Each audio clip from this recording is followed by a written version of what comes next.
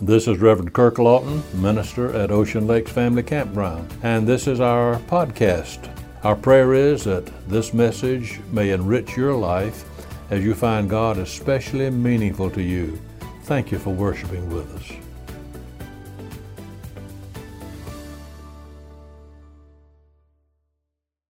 We continue this morning our consideration of the 23rd Psalm, which has been called the philosophy of life set to music. A river from whose refreshing streams tired and weary pilgrims have quenched their thirst. A hiding place under whose protective ledge those who journey between the cradle and the grave have found reliable refuge in the hour of storm and stress.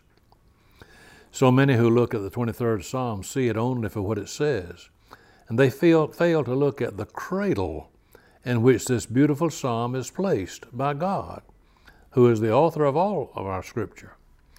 Psalm 22 that precedes it and Psalm 24 that follows it form a lovely trio along with Psalm 23. Let's look at this psalm in its setting.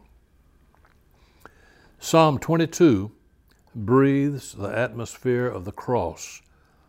The opening statement in Psalm 22, Jesus is quoted saying, my God, why hast thou forsaken me?"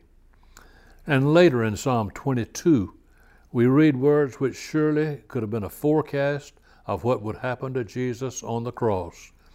Verse 16, "They pierced my hands and my feet. They part my garments among them and cast lots upon my vesture." That's the 18th verse. This entire 22nd Psalm is one describing agony, and our Lord Jesus knew what agony was on the cross. Now, skip to Psalm 24. This psalm, on the other hand, is gloriously triumphant. The psalm begins, "The earth is the Lord's and the fullness thereof." This psalm speaks of the kingship of Christ. Listen to the tone of the closing section.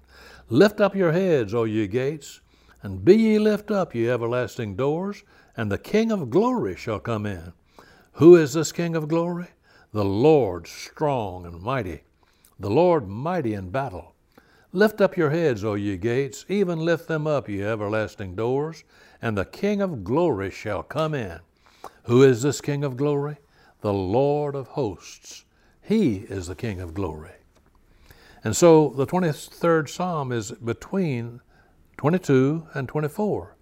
Psalm 22 is the Psalm of the Savior. Psalm 23 is the Psalm of the Shepherd. And Psalm 24 is the Psalm of the Sovereign. To put it another way, Psalm 22 is the Psalm of the Cross. Psalm 23 is the Psalm of the crook, that is the shepherd's crook. Psalm 24 is the Psalm of the crown. Another way of saying it, Psalm 22 is Mount Calvary. Psalm 24 is Mount Zion. And in between Mount Calvary and Mount Zion, you have the valley of the shadow of death. This morning we see again in this beautiful 23rd Psalm how wonderfully God meets our needs, whatever they may be. This morning I want to mention 4 areas of need that our Lord meets. First, the sensual. And by this I mean those necessities of life in the realm of the material. "He maketh me to lie down in green pastures. He leadeth me beside the still waters. He restoreth my soul. He leadeth me in the paths of righteousness for his name's sake." David, as a shepherd, knew that his sheep had physical needs. The Lord, our good shepherd, also knows that we have physical needs, and he meets these abundantly. Only those who are acquainted with sheep and their habits can understand the significance of what's called a cast sheep, or a sheep that is cast down. This is an old shepherd's term for a sheep that has turned over on its back and cannot get up by itself again.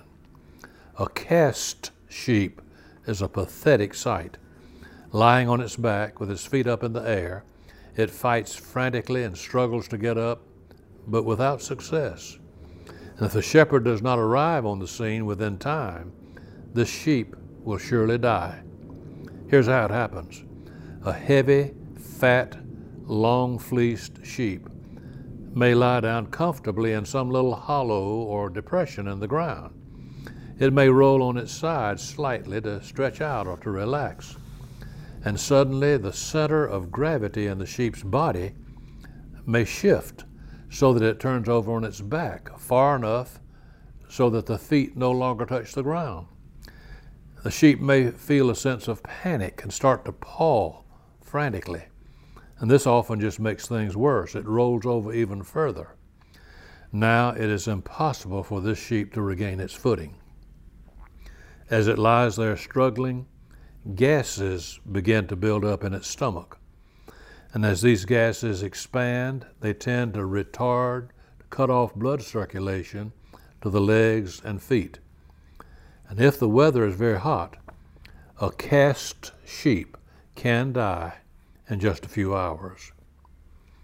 Let me share with you the account given by modern-day shepherd Philip Keller of what happens when a sheep is cast. These are his words. I would spend hours searching for a single sheep that was missing. More often than not, I would see it at a distance, down on its back, lying helpless. At once I would start to run toward it, hurrying as fast as I could, for every minute was critical. Within me there was a mingled sense of fear and joy, fear that it might be too late, joy that I had found the sheep at all. And as soon as I reached the cast sheep, my very first impulse was to pick it up. But rather tenderly I would roll the sheep over on its side. This would relieve the pressure of gases in the stomach. If she had been down for long, I would have to lift her onto her feet. And then straddling the sheep with my legs, I would hold her up erect, rubbing her limbs to restore circulation to her legs. This often took quite a little time. When the sheep started to walk again, she often just stumbled, staggered, and collapsed in a heap once again. All the time I worked on the sheep, I would talk to it very gently. When are you going to learn to stand on your own feet? Or, I'm so glad I found you this time, you rascal. And so the conversation would go, always couched in language that combined tenderness and rebuke, compassion and correction. And little by little, the sheep would regain its equilibrium. It would start to walk steadily and surely, and by it would dash away to rejoin the other in the flock, set free from its fears and frustrations, given another chance to live a little longer. Don't we all have those times in our lives when we feel like a cast sheep? In Psalm 42, verse 11, the psalmist cries out, "Why art thou cast down, O my soul?" In times like these, how comforted it is to know that we have a good shepherd who's promised to give us the blessing we need just then. He restoreth my soul. But there are other types of needs that we have in addition to the sensual. These are needs in times of sorrow. David is realistic. He does not say that when one becomes a member of God's flock, then he escapes all sorrow and stress. You know, God did not save Daniel out of the lion's den. He saved him in the lion's den. God did not save the Hebrew children out of the fiery furnace. He saved them in the fiery furnace. God did not save the Apostle Paul from tribulation, distress, persecution, peril, nakedness, and sword. Rather, Paul said that in all these things, we are more than conquerors through him who loved us. In 1 Thessalonians 5:18, we read, "In everything, give thanks." Have you ever noticed that after the first 3 verses in the 23rd Psalm, David changes the pronoun he uses to refer to the Lord? When the sun is shining, The waters are still, the grass is green, the paths of righteousness are beckoning. David uses the pronoun he. But when trouble comes, when the pockets are empty, when a new-made grave is wet with tears from a broken heart, the pronoun changes to thou. When I walk through the valley of the shadow of death, thou art with me. In the hour of trial, we come closer to God. Many people have never prayed, really prayed, until some illness or some pain may lay them low, or until a child lies critically ill, or until times when all of life seems to tumble in. God, our good shepherd, is right there in the valley with his sheep. Before, David was talking about God, but now he's talking to him. Aren't you glad that in the hour of sorrow, you are not experiencing God by remote control? He is near. Well, our needs don't end with the sensual or the sorrow needs. We also have social needs. We need fellowship with one another. But there come times when fellowship is broken, and so we need one to whom we can go who will understand us. God does not allow our loneliness to overwhelm us. What does he do? He invites us over for dinner. In David's time, it was a big thing to be invited to someone's home for dinner. Well, this is not a bad idea today either, is it? As a minister, I have been into many homes for meals. I have been in homes of the rich and the poor. I have been in places where you pick up the chicken and eat it with your fingers. I have been in other homes where the food was so fancy, so beautifully prepared, till you didn't know if it was chicken or frog legs you were eating. I have sat at tables which represented many hours of loving preparation by the lady of the house. But oh, how wonderful it must be when God himself puts on the apron. He becomes the cook. The verse in the 23rd Psalm says, thou preparest a table before me. God does not send Gabriel or Michael or one of his angels. He cooks the biscuits. He makes the gravy. God does it. In the next phrase, in the fifth verse of this psalm, we see even further how God meets our social needs when we become his special guests. In olden days, every home had an expensive container of perfumed oil right by the door. It was used only on special occasions, when distinctive company came for a visit. For example, if a wonderful friend came to visit you from far away, or if a loved one you hadn't seen in a long time came, you would greet that person at the door, and you would dip your two hands in that precious ointment, then anoint the head of that very special person as they entered your house. To that person, it would be a marvelous gesture of welcome. You would be saying to that person, in effect, you are not the average run-of-the-mill person to me. You are somebody special, and we are delighted to have you here. Now, you would never use this oil on a next-door neighbor.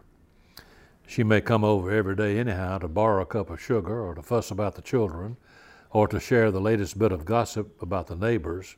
In fact, it might be a man who does that even. In fact, you might be glad to use the oil on this person when the person went out of your house to signify you were glad they were going. But oh, how different is the way God receives you and me, sinners though we are. Here we are, a bunch of nobodies, each with our own fears about ourselves, our own special feelings of inferiority, and yet, wonder of wonders, when we walk in to sit at the table God has prepared for us, he anoints our head with oil. Look at the next phrase, my cup runneth over. Today, when people come to Myrtle Beach, there are plenty of motels and restaurants where they can find lodging and food. Not so during David's time. Back then, if a person happened to be caught between his point of origin and his destination, and it was mealtime, he could stop at any house on the way, introduce himself, and ask to stay for dinner. So if somebody came to your house, you would gladly feed him because you knew that the time may come when you would perhaps need a similar favor of someone when you were journeying one day.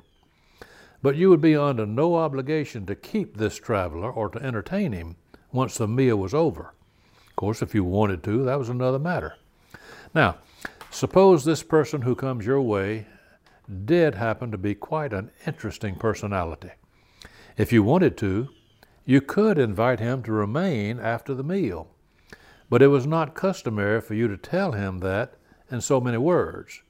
You would convey that invitation by filling up his cup to overflowing. Your guest would then look up at you, smile, and thank you for your invitation. Now, if you were the traveler, and as you sat there, the host would bring your cup and put it beside your plate and look at you and see that it's only half full, what that would mean is, buddy, as soon as you get your dessert, you can hit the road. David is saying here, God wants me to stay. He not only invites me for a meal, prepares it himself, anoints my head with oil, but to cap it all off, he delights in my presence so much, he wants me to stick around. Oh, that is wonderful. This is exactly how God feels about you and me. He loves your company. He knows we all are wayward sheep so often, but he still loves us. We are accepted by him. God knows all about us, and he loves us anyhow.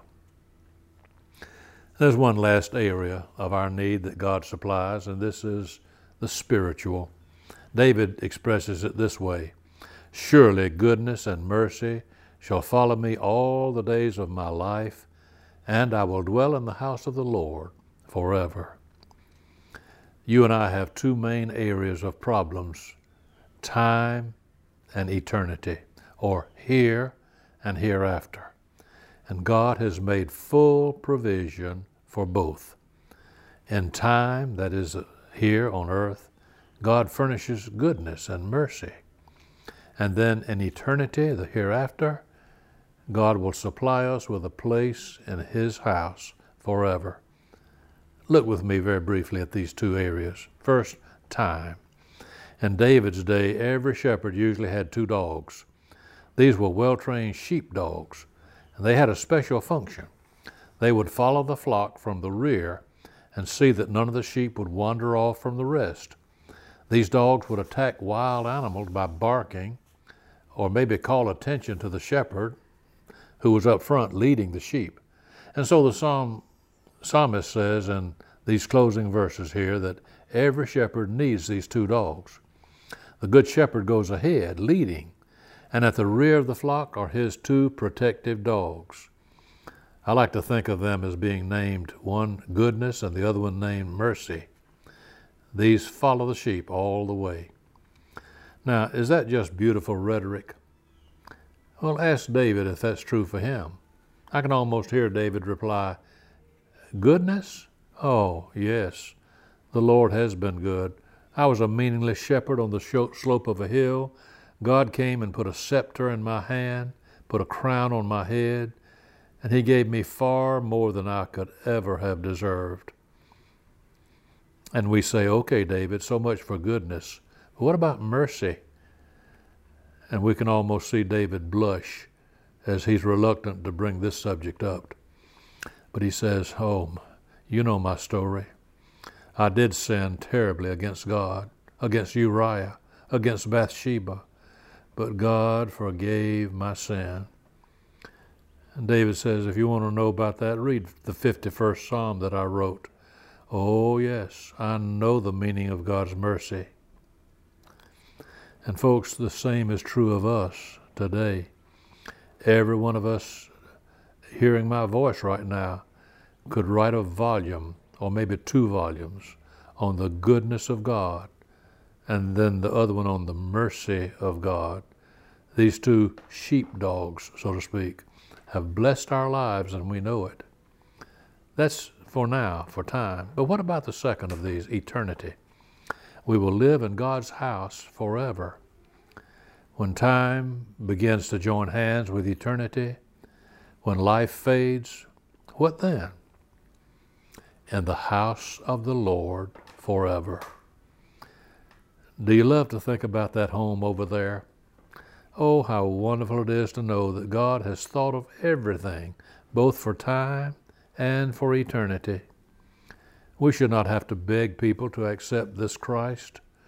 Our strength is no match for the problems of our time, but our Good Shepherd offers just what we need, just when we need Him most. Have you received Jesus as your Good Shepherd?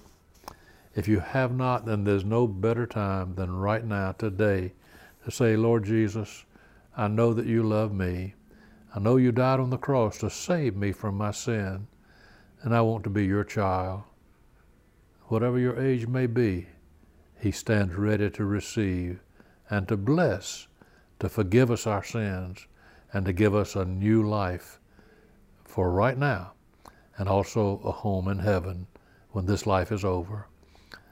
Oh God, help us, we pray, to be open, to be receptive to your loving voice to us, whatever our situation may be today. This we pray in the wonderful name of Jesus. Amen.